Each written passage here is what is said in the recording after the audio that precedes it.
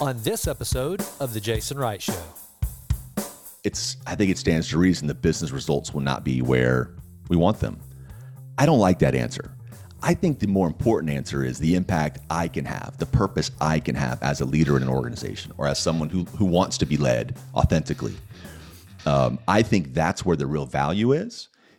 Going deeper on culture and being overt around aligning around a set of principles, not a mission statement, not values, not a purpose even, because I think the foundation that principles represent allow us to carry ourselves in a certain way that connects us to the values, the mission statement, and the purpose. So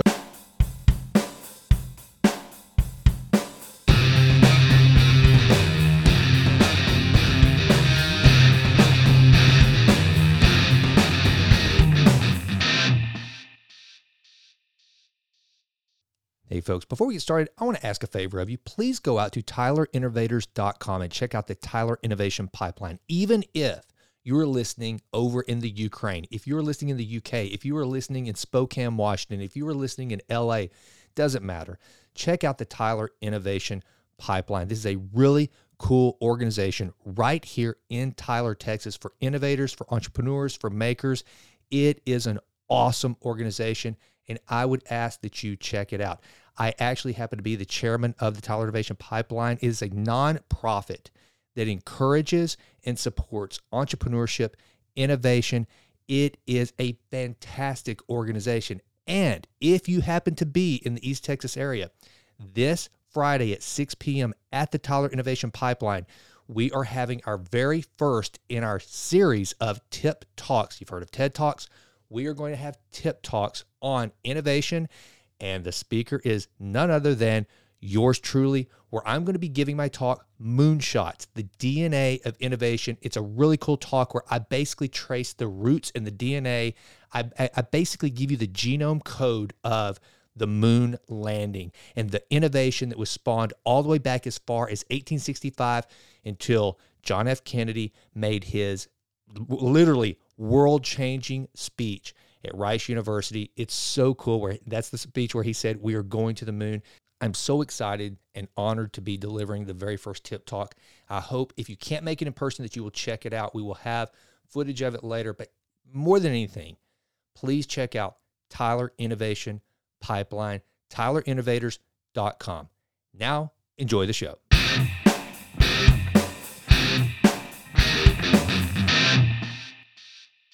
All right, Kyle McDowell, how you doing, brother? I'm wonderful, Jason. Thanks for having me. Good to see you. Man, it's good to see you. And I had so much fun just then kind of getting to know you before hitting record and hearing what you're about. And today I think, okay, so just to give you a little bit of background on the Jason Wright Show and how this thing started. The DNA is definitely in entrepreneurship, business leadership. And it started out as the Texas Titans podcast where I pretty much interviewed exclusively Lone Star State business owners, founders, C-level executives, and then it kind of grew from there to where now it's just about people that are doing things well. But there's still this element of entrepreneurship and business excellence that I always want to be a part of the Jason Wright Show. And whenever I learned of you through Philip Stutz, our mutual friend, and then I grabbed your book on Begin with We, I was like, and then I saw that what you're really about is culture.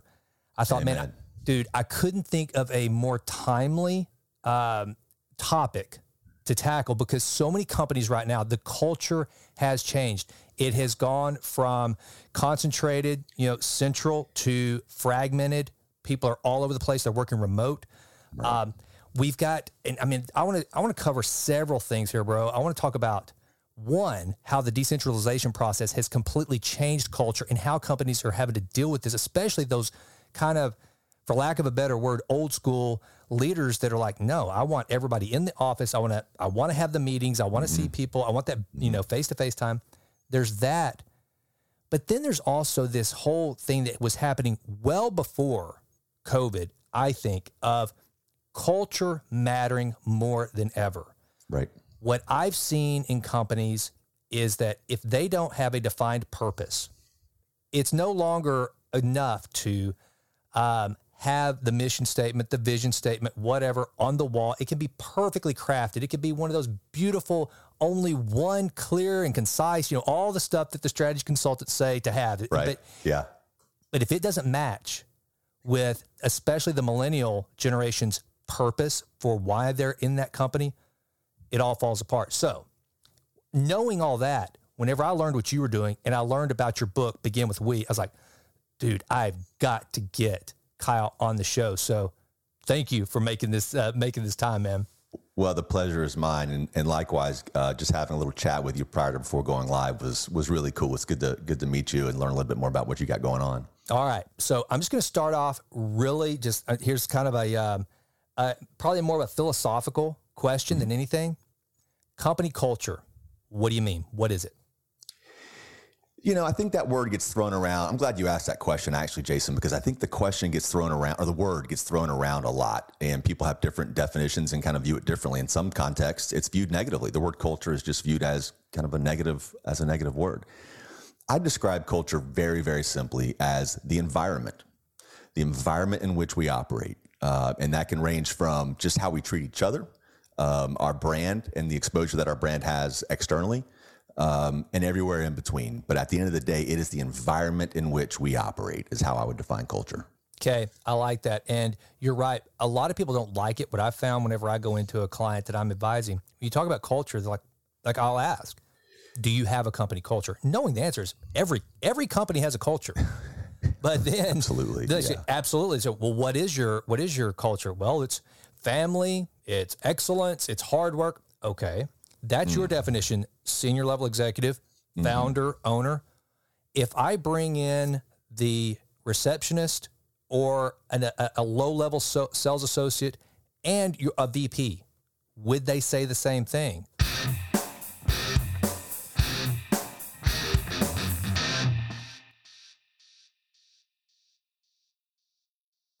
Well, I don't know. And they don't like it too. And because culture is one of those kind of woo-woo, soft-sounding words. Right. Mm-hmm. So talk a little bit about that business leader that neglects culture and what it can mean. Why does that matter to an organization? Well, I mean, I think the classic or stereotypical answer to that question would be the impact that it has on the business. And it's profound, right? If the culture or the environment in which we're operating is not high functioning, it's not focused on excellence, it doesn't care about one another, I think it stands to reason that business results will not be where we want them. I don't like that answer. I think the more important answer is the impact I can have, the purpose I can have as a leader in an organization or as someone who wants to be led authentically. I think that's where the real value is. Going deeper on culture and being overt around aligning around a set of principles, not a mission statement, not values, not a purpose even, because I think the foundation that principles represent allow us to carry ourselves in a certain way that connects us to the values, the mission statement, and the purpose. So at the end of the day, the value is certainly there in the business results, but more importantly, having passion, purpose, and fulfillment in what I do allows me to lead in a way that puts people in a position for them to be successful, and everybody wins. So I think that's the real value, is the personal development that comes and the satisfaction that comes with leading in this way. All right, Kyle, and I want to ask you a question because the world has changed so much from, I think you and I are pretty close to the same age. It blows my mind these days that an organization that seemingly has come about during this time of, hey, you better have the company's mission aligned with the employee's purpose and why they get up, and the Simon Sinek, you better understand your why, or you're just not going to be successful. Mm-hmm. And then that company, you will see some 28-year-old bring the company to their knees because the company didn't exercise that quote unquote purpose or culture in the way they felt they should. How in this environment can business leaders ensure that, because it's all about team, right? And if you've got one team member that is, and I thought about this before we got on, I was like, okay, And again, I'm not going to get into some kind of, whether it was right or whether it's wrong, but we know what's happened in sports with kneeling and that sort of thing. So you got an organization, you got a culture, and you want to be purposeful, but you've got one employee that can really kind of defer from the quote unquote literal team for a purpose they find they're very passionate about, and that can cause all sorts of consternation within that organization. That's one thing. You're talking about someone that has ramifications that they probably make that decision because they know their platform, and it's a little bit more consequential. But now we have organizations where, like I said, the 28-year-old making $40K a year, they can have almost, in some instances, the same impact. How do you build an organization where the culture, not only is it purposeful, but you have buy-in for the team members to say, hey, my personal purpose outside of this company, while I'm in either virtually or physically, comes secondary to my team and the purpose that we're all in this together. What are some actual concrete tools and tactics for a leader to try to get everyone on that same cultural page? Well, I think first it starts with the question that you asked earlier when you meet with executives, and that's how would you describe your culture? We shouldn't limit that question to the C-suite. We should ask that question, to your point, of everyone. So when we ask the question, we get an answer, whether we like it or not. And if we have a team of 25, for example, Jason, and this one outlier that you mentioned who's got a lot going on externally, and they're kind of maybe some paths are crossing.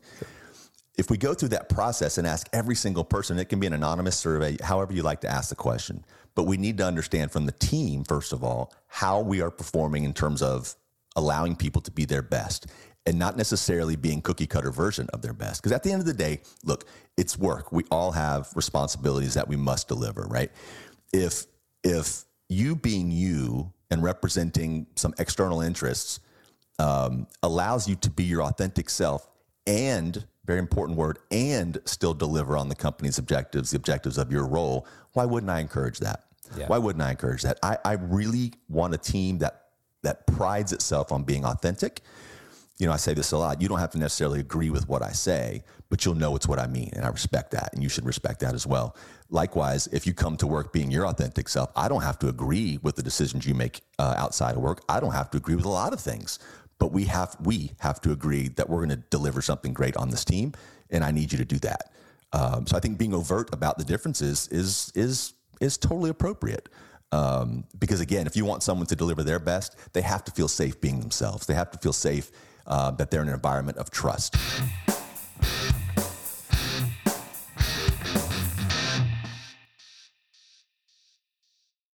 All right, so I like that. I think that's I love that. Now, let's say that you are this kind of the guy or gal that I mentioned earlier, old line executive. You're used to a centralized operation, and everything has kind of become detached. And I call you up and I go, Kyle, I need help. I'm having people leave left and right. I do not know how to team build in an environment where I can't get everybody under the same roof, in the same office, in the same conference room. Help me. What am I missing? Because I've done everything I know how to do. Where do I start to get that mojo back of camaraderie, community, and purpose and team building that I once had when everybody was on the same floor, in the same building? What do you tell that executive?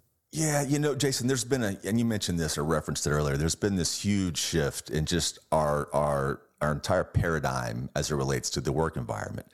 And for decades or centuries rather, the employer, well, I should say it this way, the employee essentially was asked to modify their desires, their likes, their needs to match the company's approach. And that's not the environment we're in today. The company now and the leaders of the company should aspire to meet the employee, the team member, on their level of comfort. Now, some might hear that and say, well, Kyle, that's a little too far. That's the inmates running the asylum, or, whatever crude analogy you'd like to use. I disagree. I can still meet the employee in my team on their level of need, and that could be the virtual environment. That could be, a hybrid where I come in 1 or 2 days. There are a myriad scenarios there, but the point is, The leader's obligation is to meet the employee on their level to address their needs that allow them to be their best. Like it or not, that's the environment we're in. And the data has shown since COVID that a hybrid approach is likely much more beneficial in terms of business outcomes, passion, fulfillment, and those types of things than a strict, you must be in the office approach. So I think, first of all, the advice I would give that executive is you've got to be open-minded. And that is, that's my response in nearly every category in which we might, or context that we might discuss today, is you've got to be open-minded. The primary reason for that open-mindedness is there are a lot of options, and employees have a lot of options to leave and go somewhere else. And that's, not to be too crass, but I did have someone recently at a speaking engagement say to me, my approach was very heavy on leaning towards letting the inmates run the asylum, or the prisoners run the prison was the exact example he used. And I said, well, there's a big, big difference in this world today, sir. And that is a prisoner cannot leave. Your employees can leave. Ooh, your team I love members that. can leave. And I think, that was his reaction as well. Thank you. He kind of sat back and goes, okay. And as soon as we as leaders start to realize that our greatest asset within the organization is not the product or service we sell, it's the people that build that product and service. As soon as we realize that and we evangelize and align around that, these types of conversations go much more easily. Now, there are environments in which you must be in person, right? And there are environments that are a little bit more onerous on the employee, that require travel, require coming into an office, or requiring going to a client's office. Those are all obligations of the responsibilities that come with the role. So we've got to allow those to continue to be. It's scenario and situational based. But the only way you really identify the right scenario and the right situation is by being overt and having the conversation with the team member to make sure that I'm meeting them on their level. All right, so I want to throw one out to you. It's like, all right, so you've come to me, and Kyle, I mean, my God, you got the pedigree, and I understand you worked your way up through school, community college, to one of the top MBA programs in the world. But you've told me all this, and my answer, brother, is I pay my people well. It's all about the money, isn't it? Yeah. What do you respond to that guy with? I've been in that environment, and that is the toughest environment to drive change. When the leader or leaders of the organization kind of rest on the laurels that have put them in the position they're in today, it's not an irrational reaction. I think it's short-sighted, and I think it limits the growth potential of the company. And why is that? Because you're limiting the growth potential of the members of the team. Amen. Right. So yes, it is. I've worked in that environment where literally a CEO said it's all about the results to me. And I can't disagree with that, especially to the founder of the company. But I just believe there's a way to get there that allows everybody to really be their best versus focusing only on those results. I agree, man. And so I guess it was the podcast audience is probably sick of me doing this. Daniel Pink wrote Drive, correct? Sure. Okay. Yep. All right. Yep. All right. So one of the things that he says in that book that you probably remember is still to this day, that executive, probably I'd say somewhere around 8 out of 10 executives say, okay, what should the carrot be at the end of the stick? They say it's money. And that's what everybody still thinks, yet no scientific evidence, no research has ever proven that that is the case. And now more than ever, and this is what I'm trying to get my clients to understand, it's not about, you can, first of all, I go into them in a practical term. I say, hey, guess what? You can save yourself money, especially when they want to talk bonuses. And I'd like to get your take on this. When I talk to a client about their bonus structure, I will ask them, do you give bonuses? Yep. Every year around Christmas. I'm like, wow, how 2022 of you. And then I go, okay, well, how do you score or determine how much the bonus is? So, well, we'll just, depending on what kind of year we've had, we'll have a certain amount. So, okay. So you bring it down to the individual and say the bonus, I'm going to give a $5,000 bonus. And the first thing I ask them is, how did you arrive at giving employee X $5,000?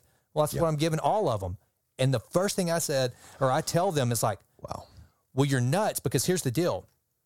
I happen to have done an audit on all your employees. We've done the one-on-ones, and you're talking about a performer right there that, first of all, good news, you could save yourself some money, because If you max out your bonuses per individual at $2,000, your best employee, your performer, your highest performer, as long as they know that $2,000 is 100% of the bonus available to them, if that's what you give them, they're going to be happy. If you just give them willy-nilly $5,000 and you can't tell them where that ranks, they're going to be like, well, they're going to first say, was there $6,000 available? And if so, why didn't I get $6,000? Right. But it's amazing, man, how many employers don't understand exactly what you're talking about, that it's like, it's not just about money. It's about me knowing I'm performing my best and knowing that I've got that feedback. Am I right?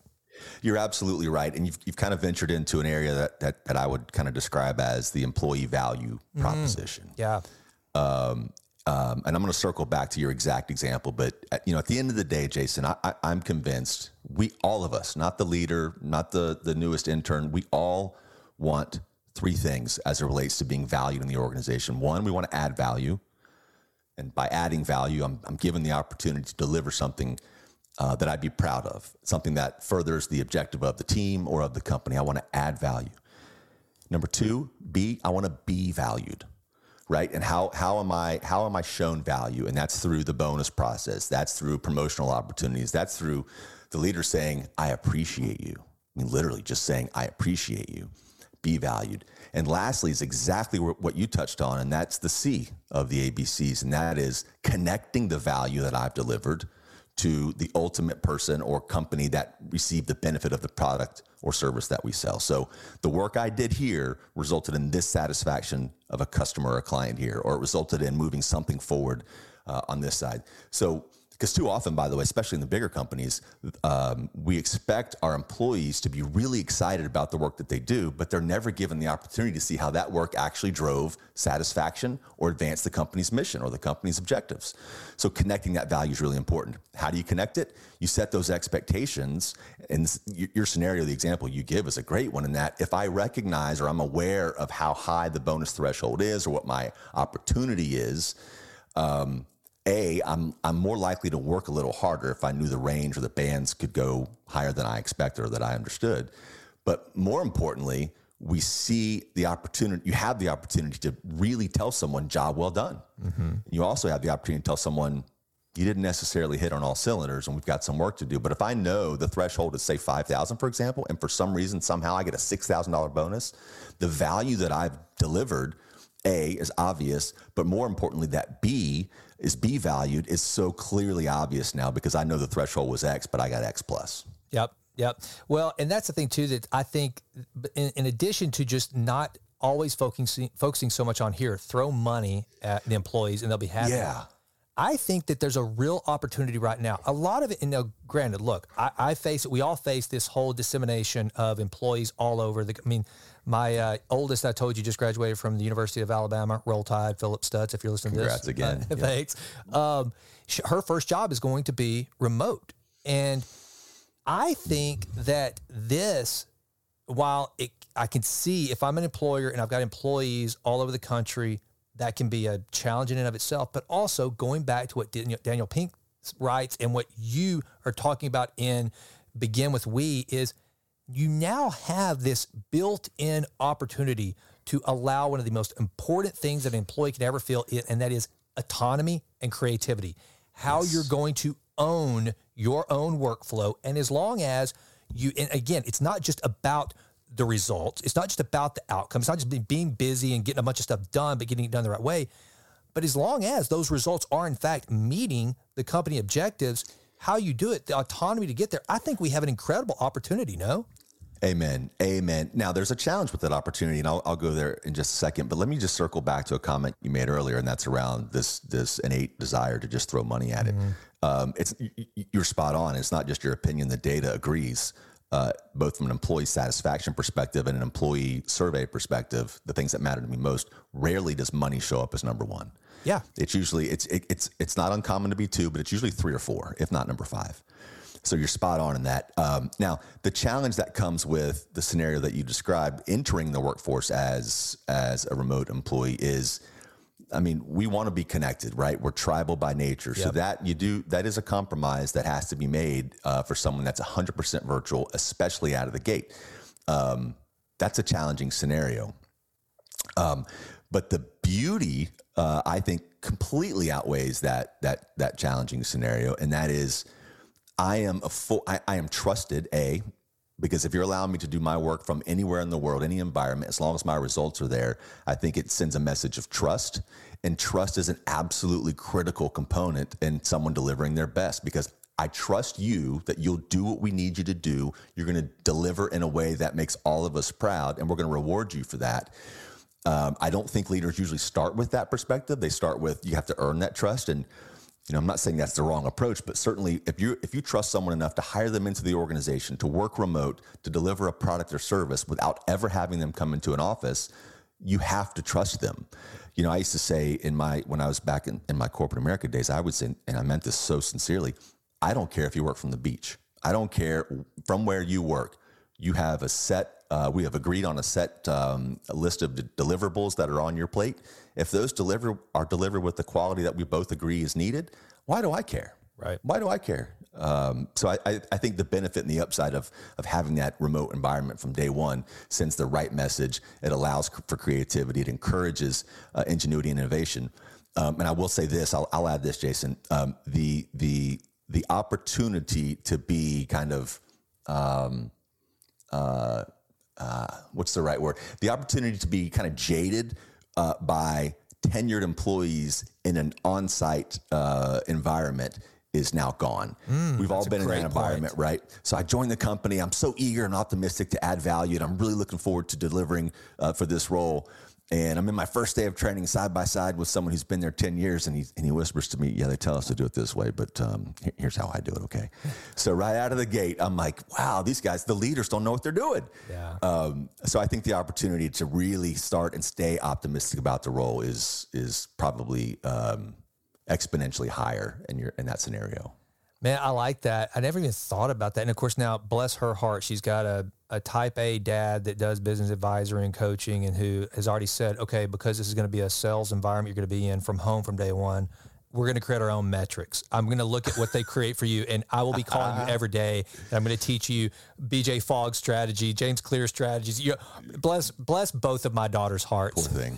Poor thing. So, but I'm going to be on them. But one of the things you just said there that's so cool, man, that I didn't even think about this for these young people graduating and going into an immediate virtual environment is there is no getting to the office first and just being really good at the political game. I mean, you had the opportunity for it to just be all about performance, kind of like, I don't know if you saw the movie The Big Short, Christian Bale's character, the weirdo, statistician, playing drums and jamming out to Metallica that no one ever saw. But everybody knew was this wicked genius kind of hiding off somewhere away from New York, making these amazing predictions. You have the opportunity to do that. It's like, oh my gosh, we don't know who this Rylan Wright is that's in Tuscaloosa, but she's crushing her numbers. So that the performance gets to speak for itself. So, okay, I like that. That's a very amazing thing. So love it. And God willing, that'll be the case. All right. So I want to talk now about your book. Okay. I have hopefully proven that you're the expert, or you've proven it. And we've gotten to talk some shop for this audience.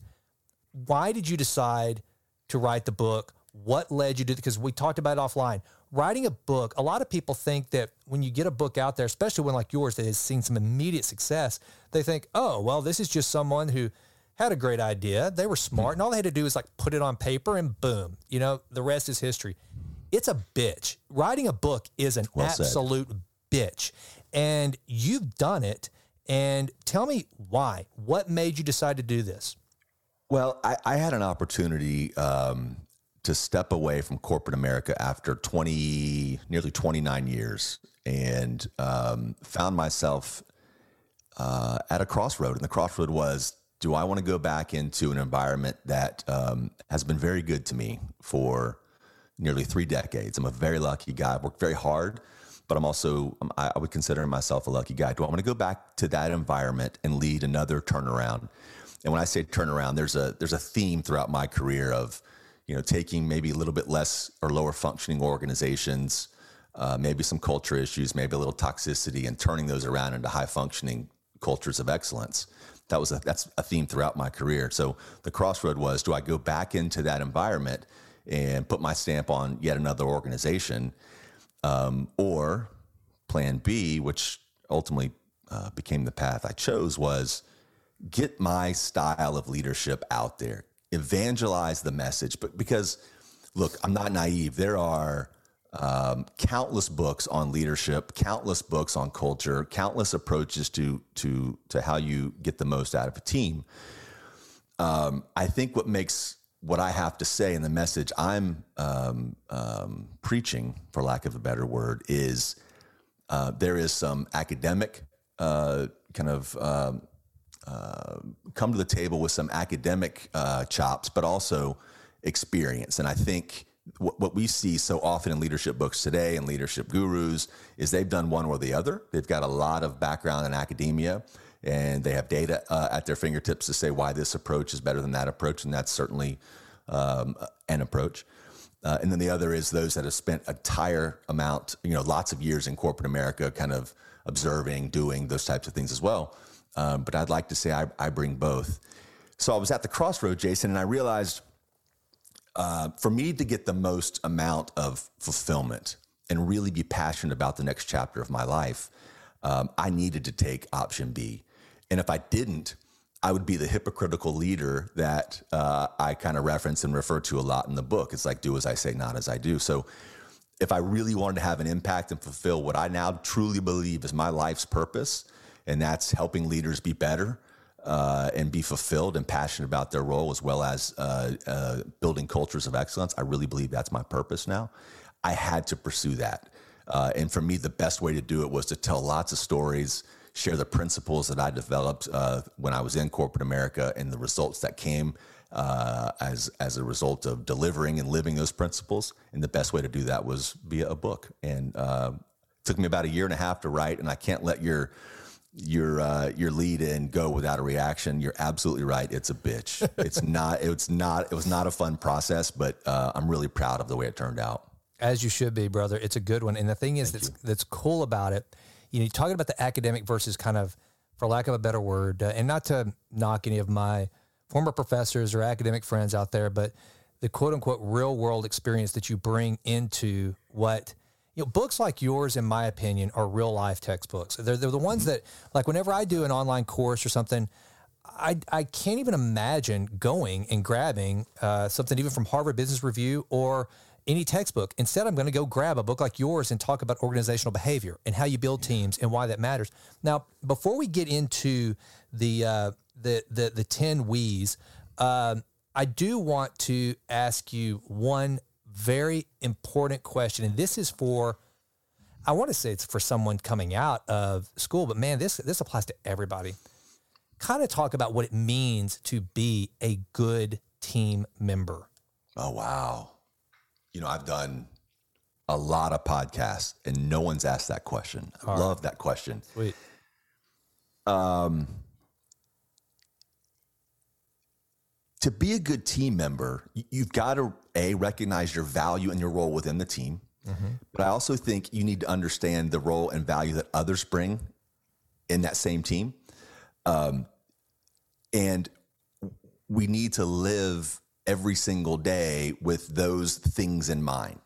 In other words, Jason, if I recognize you're a team member a teammate of mine, and you've got a deliverable or you're working on something and you're up or you're down, I need to recognize when you're having those ups and downs and be there to kind of pick you up and bolster you when you need that help. Yep. Because I need the same. I'm going to have my ups and downs, and I need you to kind of pick me up as well. It's doing what I say. When I say I'm going to do something, which is one of the 10 W's, I'm sure we'll get into that. When I say I'm going to do something that benefits the team, you can take it to the bank, buddy. I'm doing it. Because if I don't, I've let not just myself down and my brand down, but I've disappointed and let the team down. And that matters most. At the end of the day, I'll leave it with this, and that is recognizing that you are not the only person in this equation. You are one of a few or one of many. You're valued, you're important, you need to participate in the things that we've got going on, but you recognize that you're a part of something bigger. Yeah, I love that. That's fantastic. And, It's crazy because any of us that have worked in the corporate environment, we know that you get stuck in these team situations and there's always the just over the top type A person that comes in and they're going to drive everything. Yeah. And then there's going to be the real submissive person that, and I guess it's, the Briggs-Myers, all the different assessments have who's who and whatever. Mm-hmm. And one of the things that I always learned is what you just said. That by God's grace, I figured this out early on. If you can quickly assess where the strengths lie in each individual and then start to leverage that for the benefit of the team. But man, it's not that it was me. I say by God's grace, I knew enough about interpersonal communication to kind of figure that out. But if you can be the person that just goes, okay, you got Uber type A over there. So how do you leverage that? And they will come through when you need them, but you got to figure out. And then how do you bring that person up that's just kind of wanting to sit in the corner? But the good news is usually the person that sits quietly, they're the workhorse. They're the hedgehog. They'll do whatever you ask them to. Just don't expect them to step up and say, hey, I'll do that. Like what you mentioned, what we talked about before we got on. So I think that's really good. All right. But Jason, by the way, there's so much value in both of those team members. Oh, absolutely. Right. We want the Uber overachiever guy. We want that gal to reach for the stars and be the next you, for example. You want, right? Yeah. But we also need those people that are quite content keeping their head down and just muscling through every day. We need to appreciate and respect that entire spectrum in between. I got to tell you, one of my favorite corporate America stories, I escaped quicker than you did. I got out of that prison a little quicker than you did. So God bless you, brother. I'm still, maybe I'm still on parole or something, but I'm not going back if I can help it. I'll go into hiding. Do you have the ankle bracelet? I'll go to the witness protection program if I have to. I'm not going back. So I had been working. I'd been a part of a startup, and our only contract was with Enron.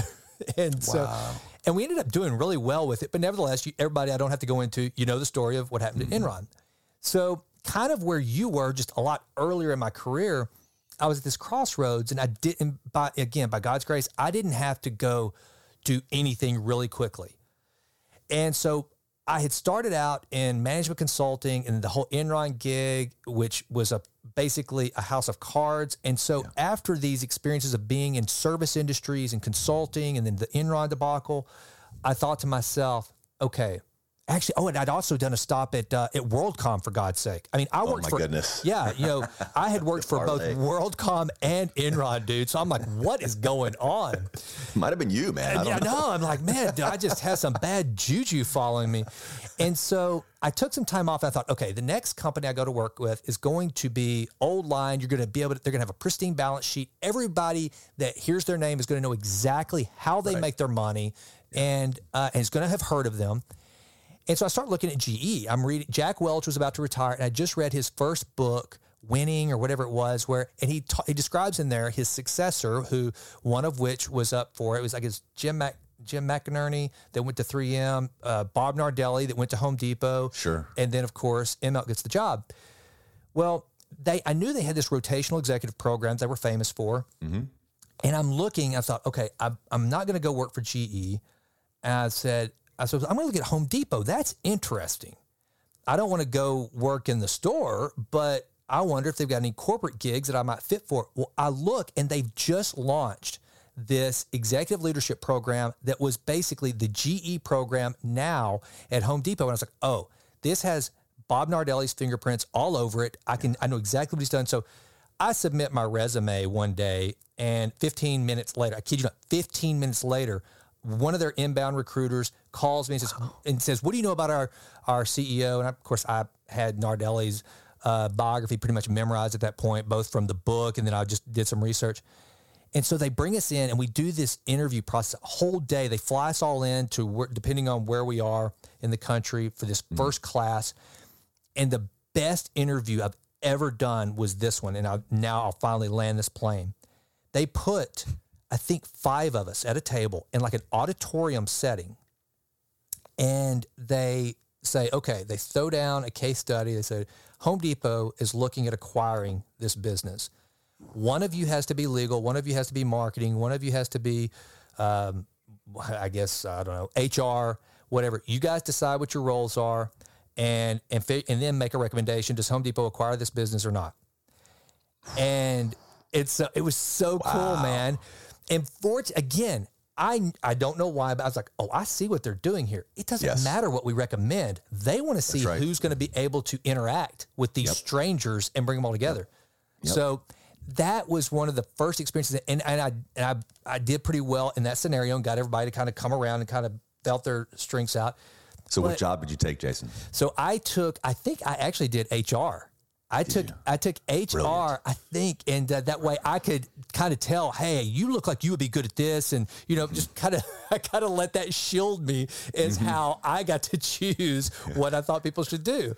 Well played. And so it was really cool. But even back then, it was that they were starting to see that if you can work within a team well, that's pretty important.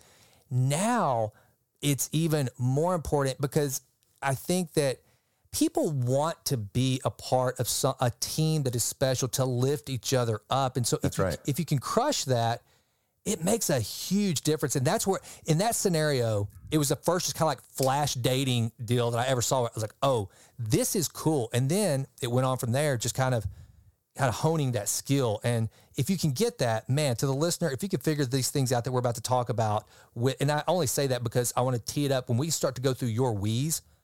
If you can execute on what you have written, you would be infinitely even better than I was in that scenario. And if that were to become real life, because you just get it. So anyway, I just had to tell you a war story from the corporate days. Yeah, no. Hey, what an interesting kind of indoctrination to how the organization thinks, right? Have you heard of the Stanford prison experiment? Oh, dude, are you kidding me? It reminds me of that. It reminds me of that, which went very differently than your scenario. But it's the Stanford prison experiment. I told my daughter she needs to watch that movie. I said, if you want to see something crazy about the human behavior gone wrong, dude, I had read the experiment, and that's what made me watch it. Have you seen the movie? I have. Yeah, I have. It is insane, dude. And then some of the prisoners, like that one dude that was the worst, afterwards, he's like, I don't know. I don't care. That's what the game was. Like, holy crap, dude, you're an ass. Well, but it's not a real departure from the way that many of us have been led, right? Like, you give me a little bit of authority, and I'm going to make sure I am the one with the authority, right? So some of us, and there's a theme throughout the book that is pretty conspicuous, and that is, a boss and a leader are nowhere near the same thing. Oh, absolutely. Right. And, it sounds cliche to say that, but the fact is many, many people, when promoted into a boss type position or where they have direct reports, they almost lose their identity in that. And by the way, they also forget about the qualities that they loathed in their boss prior to that. They've been given a pass to now perpetuate that bad behavior and lead like a boss versus a leader. So it's not, the Stanford prison experiment, embarrassingly enough, is not that far of a departure from what we've seen. And that's where, I feel like the opportunity to get so much more in terms of your fulfillment is really lost leading that way. Absolutely. I was going to ask you a question. I still want to ask you if you would be willing to share one of the worst boss stories you ever had, but I think that'd be kind of fun. Just talk about horrible bosses. My first job ever at Computer Sciences Corporation. Too. Oh yeah. Right. we write that down. Hey, Pam, put that in my good idea folder. Well played. Yeah. I thought you liked that. So, the first company I ever worked for, man, I had this boss that was just horrible. So one time, her boss had asked me for some information, and I sat in this cubicle up on the executive wing of this division of Computer Sciences Corporation where I worked, and her office was right outside of my big giant Magnum cube. It was like, we're not going to give you an office because that might go to your head, so we're just going to give you these 4 walls that we can connect together, but you don't have an office. I'm like, okay. It's an officle. It was so stupid. It was an officle. Yeah. I like that. Yeah. And so her boss, who ultimately I guess was both of our bosses, but he asked me to give him some data or something. So I don't know, it was like some spreadsheets. And then, so I gave him what he wanted. And Kyle, that day at 5:00, she goes blazing by my cubicle doesn't say a word, slings the door open as hard as she can, and it hits the wall and was storming out. And I'm like, and again, I knew enough about her behavior. I'm like, what the hell did I do wrong? And then the next day she comes in and gives me this ass chewing. Yeah. Because I had given our boss information. He asked for it, and by the way, I'd been at the company 6 months. I mean, I'm still green. I told her, I said, hey, you have to understand something. I'm not politically savvy enough to try to sandbag you. Right. I don't know what the hell I'm doing. Thank you for that credit. I mean, I didn't say that, but I was like, that was one of the worst bosses I ever had. And so that, to your point, boss versus leader, she was absolutely not a leader. Yeah. She was just a boss that would exercise her authority, and rough learning experience early on. The reason for that behavior is obvious, right? And I think that's what a lot of bosses struggle with, and that's self-confidence and insecurity. Absolutely. Right? And once you can let go of that, you and I were chatting about the growth mindset prior to going live here, and once you can, as a leader or anyone with direct reports, actually for anyone in general, but especially in corporate America, if you can set that ego aside, set that, don't allow your lack of self-confidence to invade how you treat those that are in your sphere. It is so enlightening. It is so rewarding. The day that you can admit, I don't have to know everything. Oh, it's awesome. Leader, it's right? awesome. Isn't it? It's liberating. So I think, obviously that was the situation, or the problem in that situation. And that was because she wasn't secure enough to know, hey, I got a good relationship with Jason. I know he's not trying to undercut me. Whatever the boss asked for was probably the right thing. He's the right guy. Yeah. Now, if I want in practical terms, if I'm in her shoes and I would like the opportunity to at least review what you're giving, just say that. Just, hey, next time, just give me a quick preview before you send it off, because I want to make sure we're capturing our message appropriately. But that is, and there's a theme of that throughout the book, and that is self-confidence. To be a really effective leader, you have to recognize you don't know what you don't know. You have to be very clear and overt about that. And as a matter of fact, be so overt about it that you hire people that you admit so publicly they know things that you don't know, because that's how you build a solid team, right? Is someone's strong here, someone's weak there, they complement each other, and we've got a great team. I love that, dude. And that's one of the things that is just, I have just learned in recent years, and within business school, man, I used to think so less of myself because I couldn't whip the hell out of a spreadsheet. Whenever we were figuring weighted average cost of capital, or trying to do some sort of, net present value of an acquisition or something, dude, I just couldn't. And I thought I have to be able to whip a spreadsheet to be successful. I mean, at the time I was like, I want to go be a private equity guy and be really fancy and wear my fleece vest. And, I need that life, I got to have my Range Rover in Highland Park Village, wear my fleece vest, lubing the deals, baby. And so I was like, and to do that, I've got to be able to just create these kick-ass spreadsheets with all these macros and automatic formulas. I mean, just, and then all of a sudden I realized, wait a minute. When you read about Steve Schwartzman and Ray Dalio and these guys that were history minors, no, what they knew was the questions to ask and to be able to say, hey, you are really good at this and I'm not. And then you bring that down into right now, again, let's bring this all the way to the marriage. My wife is my hero, and she is infinitely, dude, she is the most badass woman I've ever met in my life, and I get to be married to her. And I have no problem telling her I will get lost in a paper bag. I used to be the typical dude that would get really frustrated because I'm horrible with directions, but I need to be good at them because I'm a dude and that's what I'm supposed to do. Now I'm like, no, babe, you tell me where we're going. I will go where you tell me because I'm not good at that. And you're like a freaking honing pigeon. So let's do this. Liberating. It is one of the most liberating things in the world. So, okay, well, we will end Jason Wright's counseling session and brag session about his horrible bosses and his ability to admit he sucks on spreadsheets and directions to talk about the first we do the right thing always. Go. Talk about that. So if I may, let me just give some quick context here, right? So throughout that 30-year career, 29-year career I mentioned earlier, I spent admittedly the first 20, 25 years being the boss that I'm not proud to say that I was. I mean, I'd forged great relationships. I delivered great results, but I found myself really not as connected to what I was doing as I felt I should be. I felt as if I'd lost passion. I'd lost the optimism that I had when I entered corporate America.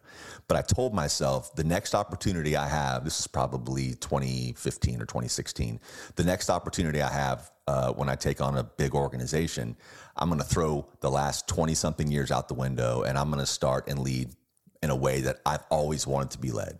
Warts and all. I was going to be me authentically. And if it worked, maybe I'd write a book. If it didn't work, I would just kind of rally and see where that took me. So be careful what you wish for. So I had that opportunity in 2016, and I was fortunate enough to land a gig, very, very purpose-driven work, where I led the enrollment centers for the Affordable Care Act, as well as the enrollment centers and service centers for 1-800-MEDICARE. So very, very important work. Was real quick, was that during your time at CVS?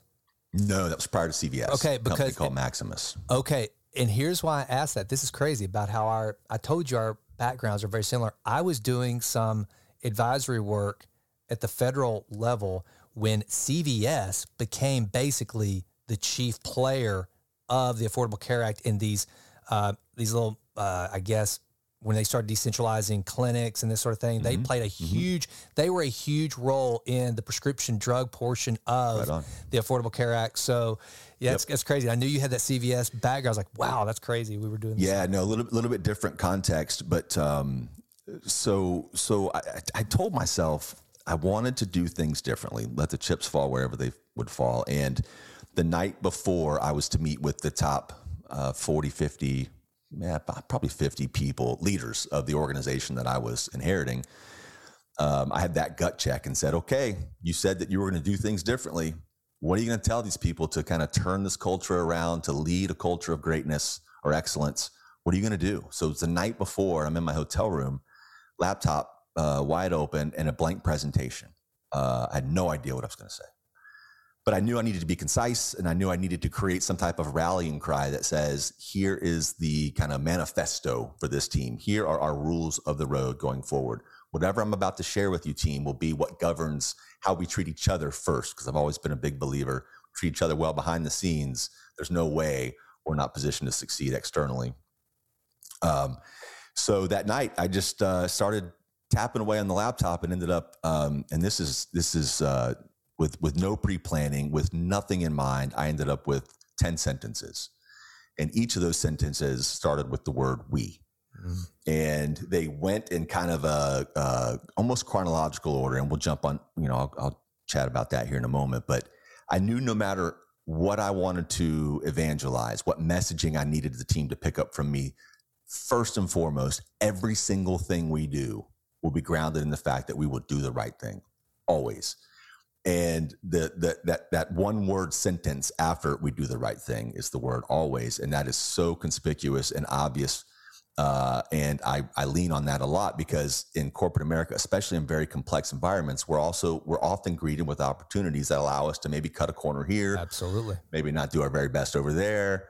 So, using the word always is very purposeful on my part. So I entered that room the next morning and I said, guys, these will be our rules of the road. And I had, some mixed messaging coming back at me. I had some furrowed eyebrows. I had some looks of, uncertainty. But I am, I'll kind of cut to the chase here. Fast forward 6 years later, and the 10 we's, which are, as you mentioned, the foundation for the book, begin with we. They are still the cultural manifesto of that same organization that I left years ago. That's awesome, man. So we kicked it off with we do the right thing always. And I believe if we set that foundation, by the way, when we are in times of rough waters, if we have that foundation established that, listen, no matter what happens, we're going to do the right thing, it makes dealing with those rough waters and it makes the decision-making process much more efficient and you're aligned much more significantly, I would say. I think that is so money. And because the thing is, it also, it gives you the opportunity to be able to push back in a way that says, no, wait a minute. Are you really asking me to compromise this thing that we have determined is of such importance? Because that's what you're doing here. I know you don't mean to, but really you are. And, Southwest Airlines just do a similar thing. Anytime there was some initiative that was a capital expenditure, the question was always thrown back at the person proposing, does this help us to maintain our position as the highest quality, low-cost carrier in the world? If it doesn't contribute to that mission, then don't even present it to me. If it does, we'll hear you out. And it's the same thing with what you're saying. When you just set that tone, again, it gives you such a great way to be able to throw it back to someone who might be going, yeah, but this one time, but we said always. Yeah, and always, right? But what we struggle with a lot is, what is the right thing? Because Jason, your reaction to a scenario might take us down one path. I'll take us down another. Doesn't necessarily mean either of us are right or wrong. So I define it as this. When making a decision or behaving in a specific way, you've got to look at it through three lenses or three cohorts, if you will. Number one is this what the decision we're about to make, does it do right by the company? And listen, I'm the most employee-friendly guy you'll ever meet, but the employee doesn't exist without the company, right? Yeah. So we've got to prioritize the company. If I'm making a decision, is it the right thing always in the minds or eyes of the company? And then number two is the crew, the team. Am I doing the right thing? Am I benefiting or driving a benefit or advancing our objectives for the team on the crew level? Is this decision going to adversely affect someone on the team? I need to know that if so. And then lastly, the client. So when we walk through these decision-making trees, if you will, if you evaluate using those three cohorts, it gives you guide rails to say, okay, one of the three groups is going to benefit from this decision. The other two are going to be adversely affected. Let's walk down that path to see if we can mitigate some of that damage. If you can get two of the three, you're doing a little bit better. And obviously, if you can make a decision or travel down a path that benefits all three of those cohorts, it's a no-brainer. Like, you're doing the right thing. So a lot of times people say, well, the right thing is so subjective, and it is. But if you look at it through these lenses of who's impacted by your decision, I think it makes the process much easier. I love that. All right. We lead by example. That's the second we. What does that look like? Yes, sir. Yeah. So if you're going to lead, if you're a leader in an organization, and by the way, that doesn't mean you have a big team. Doesn't mean you could have 0 direct reports and be a leader in an organization. Right. But the best way to do the right thing, number one, is to do what? Lead by example. Yeah. So, you talked about the Southwest Airlines example, right? If someone brings an example or brings a scenario to the table that we'd like to consider for, could improve our employee engagement or could improve our the service we deliver to our customers, when that decision or that scenario is teed up, I have an opportunity to, let's pretend for a moment that the scenario that's been brought my way is a really bad example. As the leader, if I react to that in a way that tells the person who brought the idea that it was not a good idea, in a way that kind of belittles them or minimizes their impact, they're never going to come back with an idea because I just shot them down. And I'm not leading by example of doing the right thing, because it's not the right thing to belittle someone when they bring an idea to the table. You want to encourage and reward that. The point is there, whether it is a massive decision about the organization that you're facing, whether it is walking down the hallway and you have an employee walking your way or a team member walking your way, and I've got my head down on my phone, that's not doing the right thing. And that's not leading by example. I can't expect my team to be high functioning, care about each other if I've got my face buried in my phone walking through the hallway. Yeah. So there's a spectrum of things in terms of leading by example. I want my team to be collaborative and work with one another, then I've got to do the same. So leading by example, and by the way, I should add, you're leading by example already. Absolutely. Good or bad. It's your choice. Absolutely. Right? You're leading by example. So making that decision to lead by example in a way that I'd be proud of, the way that, if it were replayed in the press or if it was to go public, whatever that decision is or whatever that outcome is, can you look yourself in what I call the mirror of truth and say we did the right thing? And leading by example is the best way to lead, to do the right thing. Love it. We say we're going to do, we say what we're going to do, then we do it. I think this is one of the ones that, brother, not only with employees, like facing the customers, but facing our internal. Right. Dude, all your credibility rests on that. This is one of my favorite ones that you nail here. Bingo. It's your brand, right? It's your personal brand. It's your reputation. It's so many things. And make no mistake, if you're part of a team, someone's counting on you. Yep. So if you make a commitment to do something, you must deliver that. Because not only does your personal brand suffer if you fail to deliver on that, the team suffers. And nobody wants to be a part of a team that takes their obligations to the rest of the team lightly. So you've got to be very overt and direct in saying what you're going to do. What you're not going to do is almost as equally as important, especially as a leader. And then you got to do it. You just, there's no exception. We're not an organization of talk. We're an organization of action. So number 3 is, to back up, if we're going to do the right thing, we agree that leading by example is doing the right thing. Let me get a little bit more practical and tangible and say, okay, now that my leading by example will be, I'm going to follow through. I'm going to deliver exactly what I told you I'm going to deliver when I said I'm going to deliver it. Which is really important, and how it parlays into weed number 4. And weed number 4 is we take action.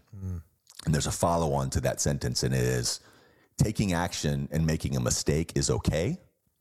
Being idle is not. Amen. So I would summarize that by saying, if you see something, do something, right? And I gave an example earlier, kind of in jest, about the new hire that starts in the office. They sit down next to the person that's going to give them some shoulder to shoulder on the job training. And that person says, they want us to do it this way, but here's how we really do it. In a culture of excellence, that person points out to his or her leadership to say, listen, man, you guys have us doing this certain way, but it affects impacts the customer adversely in that way. Like, why don't we consider doing this? Right? I think it's the obligation lies with everyone in the organization. If we spot something that needs to be done differently or could be done differently, and by differently, I mean improves the objectives of the team, it improves the outcome delivered to the customer, it improves the service that we offer or deliver. It is an obligation inside of a culture of excellence for someone to raise their hand and say, we got a problem. Yeah. So we've got to take action. And now, as the leader, you may not like the idea. There may be great justification for why we're not already traveling down that path. And you should be overt about that, like I said earlier, about not taking action. But to recognize that there's an opportunity and not address it, at least service it to someone, is a real shame. And it doesn't, if you're happy with mediocrity, that's the approach to take. Just recognize it, not do anything about it. But Jason, continuing on the path here, and the continuum of the we's, is if we expect our team to take action and avoid being idle, you have to expect mistakes. Absolutely. Right? So number 5 is we own our mistakes. And I truly believe we're not judged by our mistakes. We're judged by how quickly we remedy those mistakes. And most importantly, if we repeat them. So there's this continuum that's happening now, right? I want you to take action as a team member. I want you to spot and identify opportunities for improvement. And if we implement those opportunities, we're going to stumble from time to time. Yep. And the worst thing to have happen is have the team think, well, I can't bring ideas to the table because if it doesn't work out, I'm going to be admonished, or I'm going to get ridiculed, or there's some retribution. No. I want people to recognize opportunities, grab that ball and run with it. And if they stumble, the team and the culture of excellence that surrounds them is going to pick them up, and we're going to keep running. So taking that action has to be met with an open mind that mistakes will come. But by the way, we will also flourish, right? Because you recognize the opportunity, and we're going to try something different. Can I tell you a really good, something that comes out to me, or whenever you talk about doing what you say you're going to do and actually doing it, and then owning your mistakes, an ancillary benefit of that I see, Kyle, is you create an atmosphere of consistency. Yeah. And people don't like, not knowing what to expect. Right. People like to know that this is going to happen. I mean, look, people might get kinky and like novelty and sex. They don't want it in the workplace. They don't want to know, is this going to work this time? Am I going to get yelled at this? No, they want assurance. They like certainty. We as humans, that's why we will vote for really shitty politicians. Hey, I'll vote for the shitty guy that I know and bring I know those problems. I'm certain about those problems. I know what I'm getting. The devil you know. The devil you know. And so if you can do these, I think a great ancillary practice of this is we own our mistakes. Hey, the good news is in this team, in this organization, if anybody makes a mistake, they're going to own it quickly. And if you want to end a fight with your spouse as quickly as possible, and you know you've screwed up, if you just say, that was stupid, wasn't it? Immediately watch your wife go, well, baby, you didn't mean to. I mean, it's unreal. So anyway, I digress. But that's one of the things that I love about this is you create certainty, which everyone craves in the workplace. Yeah. So anyway, please continue going down the line. I had to mention that to me, that's a huge ancillary benefit you get whenever you start applying these. Well, so Jason, you touched on somewhere that, let's just go there for a second. And that is, the point of aligning around principles is to establish. So let's nerd out for a second. By definition, a principle is a foundation that we hold to be true, or it's a belief that we hold to be true. Right. And if we align as a team, if we align around a set of principles, I've now got guideposts. And to use your word, consistency, right? I now have guideposts that we're going to operate between here and here. We're never going to deviate out here. If we do, we'll deal with it. But as a rule, our foundational beliefs are we will behave in this way. Are you on this team? Yes, then you must subscribe to these foundational beliefs. Because, I'm not naive. Many of the we's, they're not rocket science. It's not mind-blowing narratives here. But when they're combined to be a series of principles that we align ourselves around, then we can take on any challenge because we know how we're going to approach each of them. So, yeah, I agree with you on that front. And I think that's an important. Let me just digress one step further. We talked earlier about mission statements and values and purpose. Those are all very, very important for an organization, but rarely do they speak to the employee or team member on a daily basis. Right. We talked about CVS for a moment ago, and CVS has this mission statement that they are helping Americans on their path, or helping people on their path to better health, which is a beautiful goal. I mean, how could you not agree with that? Right.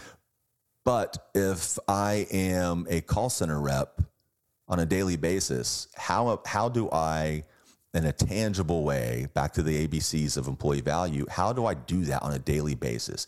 In other words, it's really hard for the team member to align around lofty, kind of nebular mission statements in their day-to-day activity. Yes, I subscribe to those things, and that's where the principles become so important.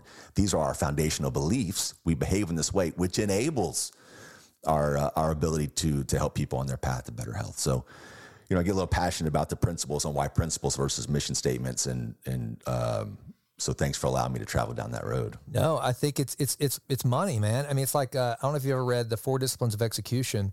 Okay, it's awesome, dude. It's all focused on, okay, we can have these big aspirations and goals, which are basically rear view looks, right? I mean, Nick Saban wants to win the national championship. Okay, that's either going to happen or it's not. It's really not within his control. The only thing he can control is coaching his team to function as to the highest ability in that first 7 seconds off the snap of the ball. If you do that enough, if you do that right enough, then the score will take care of itself. In an organization, I think it's the same thing.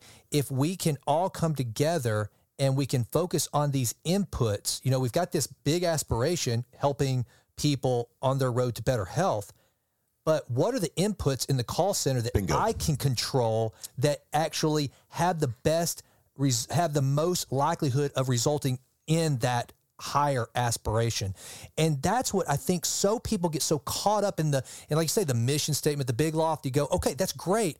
But now break it down to your world, not the things outside your circle, the thing in your circle that you actually can control. Relatable. Yep. Right. That if you crush it on those inputs enough consistently, that boom, it will move the needle to that big aspiration. Well so yep. I think that's money, man. That's the connection. So listen, if we're going to take action and we acknowledge there are going to be mistakes, we've got to be in a position that takes us to week 6. We pick each other up. Love it. 2 components of we pick each other up. But let me back up first, though. So if you're in an environment that says, see something, do something, right? That's the we take action. And oh, by the way, if you make a mistake, that's okay. That's the environment that we're creating here. That's our paradigm. But we know when a mistake is made or I fumble, I don't really feel good about myself. No matter how warm and inviting the environment is or the culture is, we all need to be picked up from time to time. And that's why I'm really overt in the book to say, picking each other up is just an obligation of a leader, not a boss, not someone with direct reports. The leader, someone with no direct reports, can lean across the aisle or down the aisle and say, Jason, I know you're having a rough day. I know that presentation didn't go as well as you'd like it to have gone, but listen, man, I'm here for you. Right. We've all stumbled. Let me tell you about the time I blew a presentation, right? Being there is really, really incumbent on a leader, but it doesn't end there. If I am going to be the leader that picks you up when you stumble, Jason, I also need to be the leader that helps you get to new heights. And what do I mean by that? So let's pretend we're in a scenario that you're on my team. You come to me, you say, Kyle, man, I'm thinking about posting for this role. I want to apply for this job somewhere else in the organization.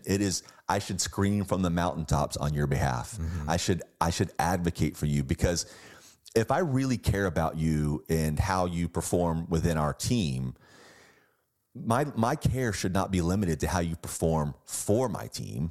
My care should be limited to you and whether you want to do more. How do I put you in a position to be more successful, have greater impact, find more passion, find purpose in your role? So, and if you don't do that, by the way, or if you do one versus the other, you're a hypocrite. Yeah. You cannot preach to someone that you really care about their growth, but not pick them up when they stumble. And likewise, if you don't pick them up when they stumble, you certainly can't preach or help them with their growth.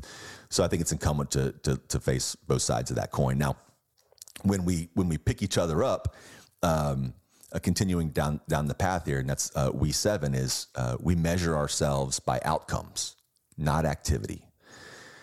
And this is where I can get a little wordy, so you may have to cut me off. But no, because it's so important. So go for it. I get it. You know, after so many years of, and I hate to say it, but the bigger organizations really struggle more so with this than the smaller ones.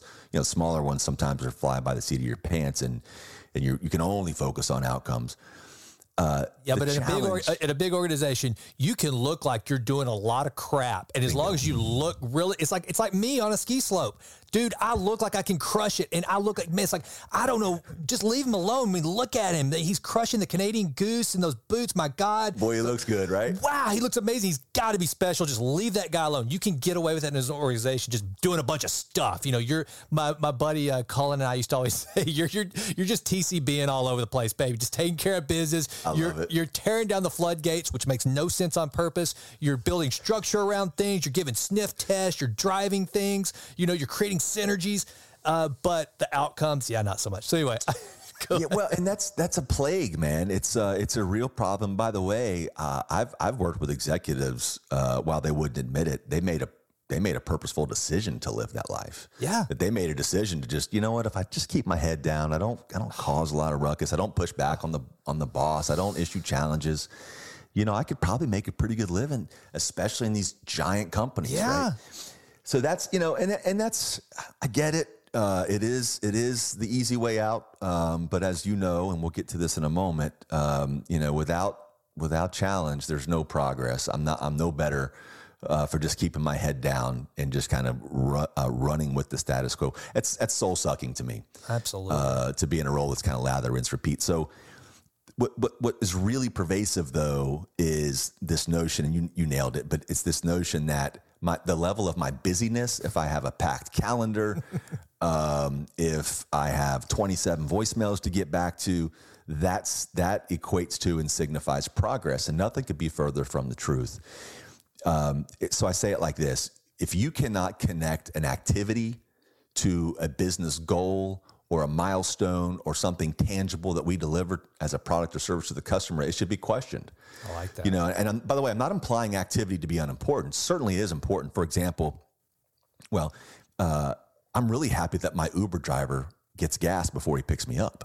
You know, that's an activity, right? That's an activity that he or she must have undertaken to make sure they fulfill on the outcome. And that's the ride that I grabbed from them. And a packed calendar and meeting after meeting signifies that you're just busy. It doesn't necessarily signify that you're driving outcomes on one or both of two fronts, and that is to advance the mission of the team, put the team in a position to be successful, or advance the position of the company. So that's where I get really I get a little directive with my teams in the past to say, why are you doing this? If we have a meeting, for example, that's a recurring meeting and people just show up because it's on their calendar, you got to question, why the heck are we in here? Yep. And by the way, it's okay to question others of meetings that you didn't schedule. If you're in a meeting, by the way, and it's not going well, or it's kind of, you got the scope creep thing happening, which usually results in scheduling another meeting. It's incumbent on a leader to say, wait, we're here to solve X, Y, Z, but we're way down the path of something else, guys. Let's reel it back in. Or create an atmosphere. I guess it's David Allen who talks about this in his book, Getting Things Done, to be able to say, hey, am I really needed here? Am I going to be able to help you out here? Bingo. Because if not, and be a leader that can hear somebody say, so, oh, who the hell do you think you are? You don't think you're, no, I want to make sure that, there's an opportunity cost for me being here. And so if you don't need me, I'm going to go crush this other thing because that's going to make you look better at the end of the day. But if we all get this thing done, right? It's just, Jason, you didn't even realize it, but what you did there is you led by example. Yeah. If you're in that environment, right, you're back to number 2. If you're in that environment, you're questioning, am I adding value to this? Why am I here? It's okay to ask that question out loud. Now, the leader or person lacking self-confidence is not going to ask that question, right? Are you a Tom Bilyeu fan? You familiar with impact theory? Hell yeah! You with your glasses, you kind of got a Tom, and you're obviously in good shape, dude. I mean, you obviously you got a Tommy B thing going on there, Well, that's a compliment. That's a hell of a compliment. Hell yeah, man. So yeah, I'll never forget, man. There was a time on one of his, I don't know if it was the podcast or on the show. Anyway, he was very confident to admit throughout several years at the beginning of his leadership journey, he was intimidated to volunteer anything inside of a meeting. He was intimidated to throw his hand up. He was intimidated to say anything. And he got to the point where his only contribution to a day, many days, was at the end of a meeting. He would say, okay, thanks, guys, before he would sign off. That was his contribution. So there's a self-confidence issue. And by the way, he talks glowingly about how he was able to overcome that. My point there is he was focused on activity by doing what? Just attending the meeting, right? And now, obviously, he's in a different place today. But I would challenge everyone to say, is this meeting adding value? Is what I'm doing adding value?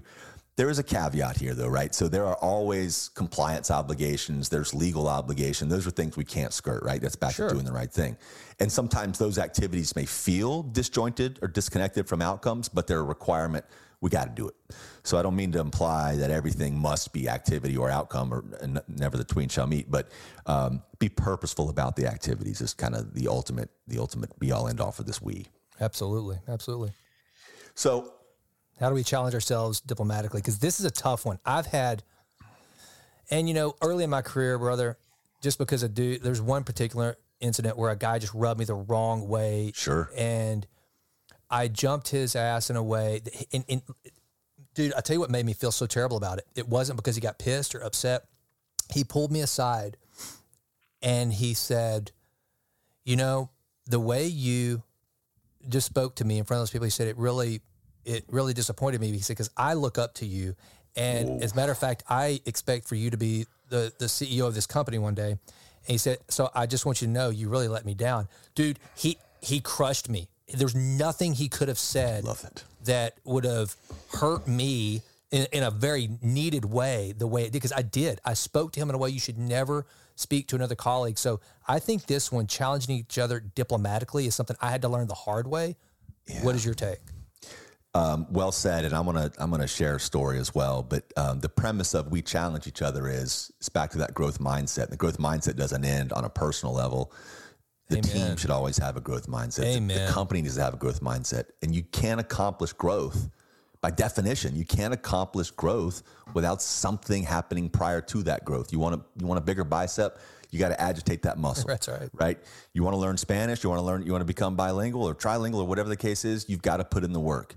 Every single thing in life, and it's really, really personified in a team environment, must come via a challenge, or else everybody would do it. If it was easy, it'd be done already. And it's just, there's no outcome. There's no improvement. So the challenge, pun intended, with we challenge each other is doing it in a way that doesn't alienate the person on the other end. Yeah.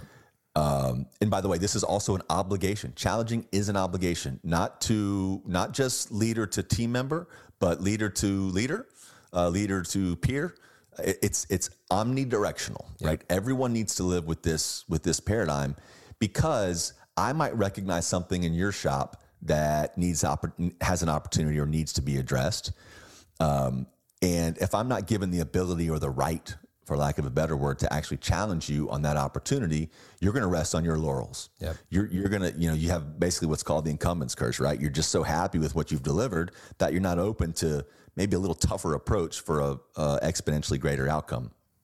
So we've got to live every day. By the way, I should also mention, we take action is very closely related to this, but I want to point out the nuanced difference. We take action is if I recognize something that I have an opportunity to improve in my organization or in my shop or within my team. We challenge each other is when I recognize an opportunity somewhere else that I don't have ownership of, or that responsibility doesn't sit on my team. It's pointing out to someone, hey, you might want to consider X, Y, Z. Mm-hmm. But how do you avoid it becoming personal? Which is always the challenge, right? Absolutely. And to continue the pun, the challenge is overcome by making sure you challenge the other person on 2 grounds or 2 fields, 2 filters only. Nothing outside. And that is the challenge based in data or founded in data, or is it founded in experiential history? Love that. Because I love that. So, right, I can't just challenge you on something that I disagree with. That benefits no one.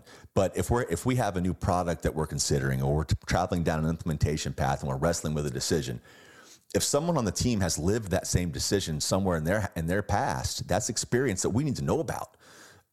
So that person should be comfortable to say, listen, man, we stumbled at my old company. We did the same thing. We stumbled like crazy. That experience should be heard. Likewise, if I bring data to the table that says 9 out of 10 times what you're about to do is going to break something, we should damn well listen to that person, right? That data needs to speak. Yeah.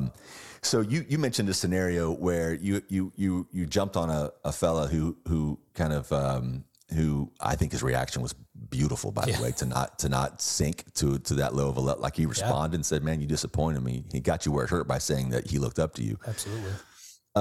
Here's I want to circle back to that lead by example throwback that I mentioned. When I first rolled out the 10 W's at Maximus, there was an individual on my team who, she knows I shared this story openly now. As a matter of fact, I was back at Maximus to give a talk a few weeks ago, and she introduced me, and part of her introduction was saying, Kyle and I, we didn't get along very well at first.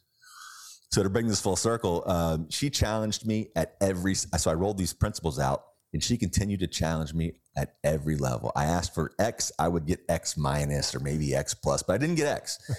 And it was clear to me she was being difficult because I was the new guy, and some people just, I guess, take pride in that. I don't know. I consider her to be one of my closest friends today, because if I had reacted in a way that you reacted, bridge likely burned, maybe you can come back for that, not sure.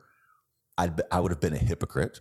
I would have been preaching all these qualities of how important this team environment is. But when the going gets rough and someone disagrees with me, I shoot them down. I've become a boss then instead of, so I allowed that to play out. And years later, like I say, we are really great friends. As a matter of fact, she went from managing a few hundred employees to having about 10,000 employees. Wow. Because in that role, I created an environment where we pick each other up. And part of that picking each other up was in my staff meetings, everyone was obligated to communicate what they thought around other people's updates. Because you know how this works. Usually, Absolutely. Jason, right? You have these staff meetings, everyone goes through their readout, but there's really not a lot of cross communication. The boss is absorbing it all, but there's no, I lived that once. It's because people don't necessarily feel comfortable doing so. But a challenge without we number 9, we embrace challenge, is anarchy.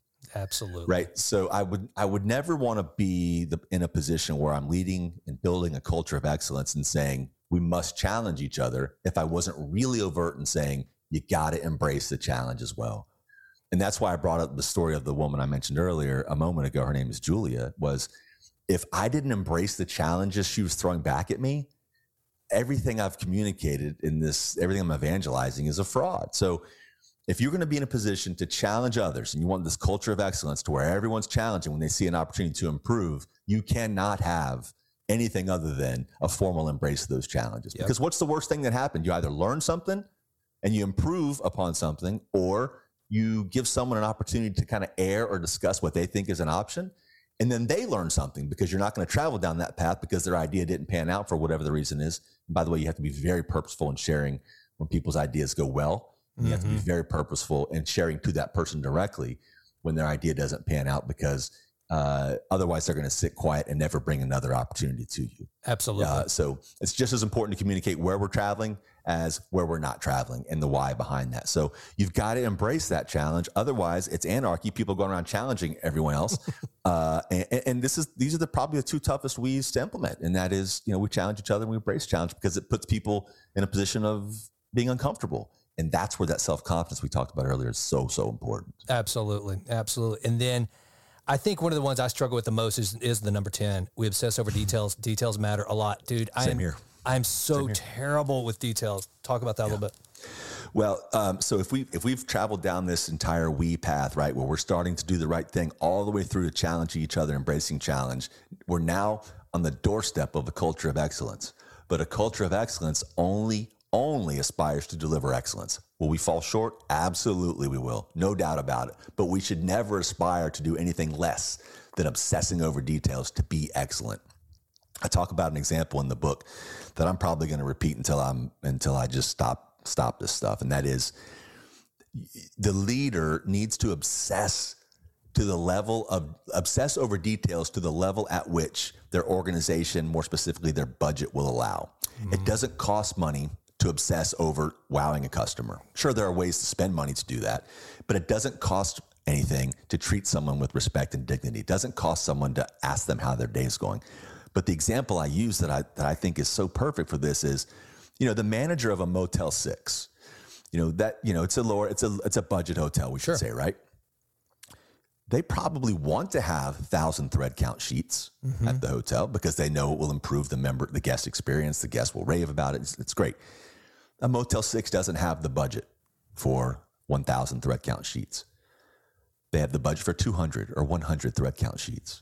It's incumbent on the leader to obsess over how they treat that sheet, how perfectly it's folded, the creases, how clean it is. All of those points of obsession must still exist as if it is a 1,000 thread count sheet, right? Amen. So, and I just think it's important to be really overt about it. And my team at Maximus, they would call me the shredder.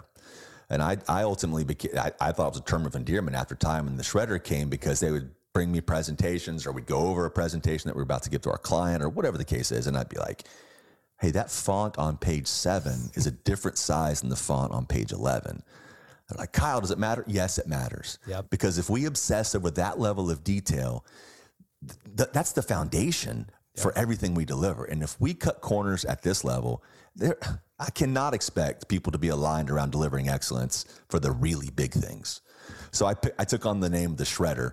But I tell you, I think the level of product in terms of presentation, just externally facing documents, how they treat each other, how they train inside of this organization, I think is far better because of that attention to detail. Dude, I had a boss like you. I was actually in a partnership with him, and he was, primary shareholder of this startup, the one that we did work for Enron. David Wise. If you ever listen to the show, brother, here's a compliment coming your way. He was like that, Kyle. I mean, he would push back on my work all the time. And it was sloppy work. I mean, I was young and I'm not an attention to detail guy. David made me so much better. It was like going out and playing tennis with someone that's so much better than you.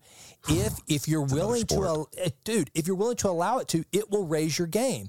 You're not going to raise to the level of, Philip Pete Sampras. Well, that's dating myself, but Federer, there you go. Timely, right? You're not going to raise to that level, but you're going to make me better because I'm going to be on my A game and I'm going to be a little bit nervous about what I present to you. I'm going to take more caution. So David Wise made me so much better by being to me the way you were to your employees, and those who, I guarantee you, dude, there are employees that you coached, trained, led that are having those David Wise conversations about you.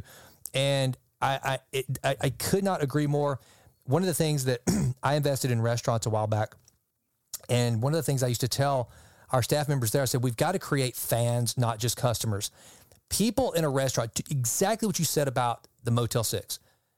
If you will love on your customers enough and show them your appreciation and again, controlling those things within you can't serve them Wagyu fajitas at a mid-range little regional restaurant. Yep. But if you can make them feel good, they will overlook or at least tolerate a lot of the things that they know you can't make up for, because the things that are within your control, they can see you are doing everything in your power. That's right. To take care of it.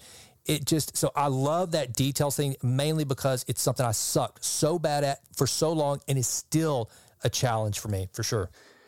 Well, there's just one other quick example I'll give you, because folks struggle with how obsessed to be. And they say, but it's only a fraction of this, or it's, just a portion of that. And I respond with, if I'm putting a brick wall together, and let's say that brick wall requires 1,000 bricks, but one of my bricks at the base is slightly askew. That askew brick is going to cascade itself. Well, not cascade, but it'll go up with the entire wall as the wall Great goes example. up. Right? And at the very end, you've got one of 1,000 creating this chain of events that ends in not being the perfectly symmetrical level wall that we aspired to build at the beginning. And you say, well, it's one of 1,000. That's not a big deal. It's like, right? It's way less than 1%. But it had a huge impact on the outcome of that product. So The details are the details, but you just got to be smart about obsessing over it, right? Do I want to spend 3 hours writing an email to my team? No. Do I want to spend more than a couple of minutes looking at something that goes to our clients? Absolutely. Do I want to spend more time on developing my people and the level of detail that I focus on what they want to do? Absolutely. That's critical. But you can go too far. So that's why you just got to have that internal conversation. Is this adding value, activity versus outcome? But let me ask you this. When you had employees that took that challenge of obsessing over details from you, applied it, and after the second or third proposal with them, did you start to go, I'm still going to look at this because I'm a detail guy, but I know I can look at it with less scrutiny because they have proven themselves to me, thus short-circuiting that person's work with you? You nailed it. That's the crime in not obsessing over details. I tell a story in a book that I'll never forget.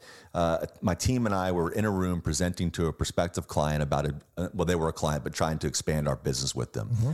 And it was about an 18, 20-page presentation. And on the second page, the gentleman presenting, his name's Brian, was presenting, and he got to a data point that our client challenged. She didn't agree. She didn't think that data point was accurate. So this is not a new client. She was an existing client that knew the data. Mm-hmm. We dug in. We said it was right.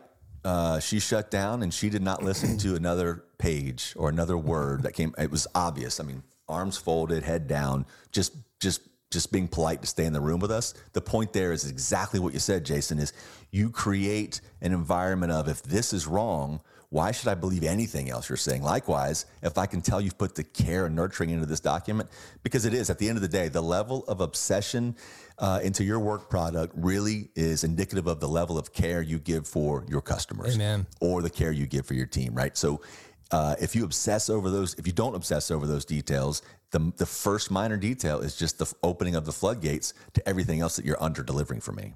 At least I don't trust it. Right. I agree.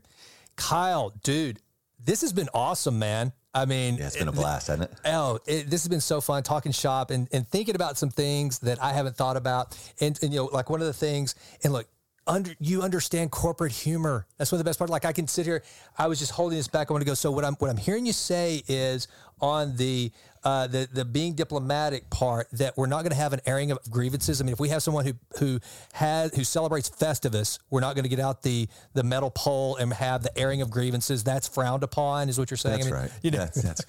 That's exactly right. Oh, dude, it can't be subjective. No, it's been a blast, Jason. I think. I'm the first to admit again, I have not cracked the code on culture. What I have cracked the code on is aligning around principles that get the team to see that they're part of something bigger, reward them for really working hard, and reward them for putting the team in a position to be successful.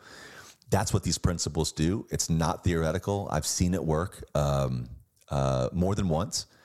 And I'm just really thrilled to have the opportunity to share the messaging with as many people who are open to hearing it. Awesome, brother. All right. So where do people find the book? How do they contact you? How do they stay in touch with you? I mean, if there's people out here, I mean, I'm hoping that, there's at least 3 Fortune 500 companies that are out there listening going, we have got to get Kyle in here toot sweet with 100 of his books. How do people get in touch with you, man? Easily. Every platform is Kyle McDowell Inc. My website's Kyle McDowell Inc. as well. Hit me on any social platform, but also just email me directly. The contact information is on the website as well. I'm here to help. Awesome, brother. Kyle, this has been a blast. Don't be a stranger. I want to get you back on here. Let's talk shop anytime, and anything that I or this audience can do to help you, I'll go ahead and volunteer. All the people listening, we're behind you. We're in your corner, brother. And appreciate that. Best of luck. Keep crushing it with the book. Thank you, Jason. It's been a pleasure. Great talk. Brother. Well, hey, folks, that does it for this episode of the Jason Wright Show. This has been a Texas Titan Media production. Hey, do me a favor. Go out and order Kyle's book, Begin with We. If you are an organizational leader, even if you're a department head, if you are building or leading a team, this book is a must read. Also, don't forget to go out to jasonrightnow.com and sign up for the Vitruvian Letter. That is my weekly newsletter where I just bring together all sorts of things that I'm trying to do to improve always. And finally, if you wouldn't mind, subscribe to the YouTube channel, start a conversation there, and then go out to iTunes and leave us a 5-star rating. Thanks so much for joining us. I'm out.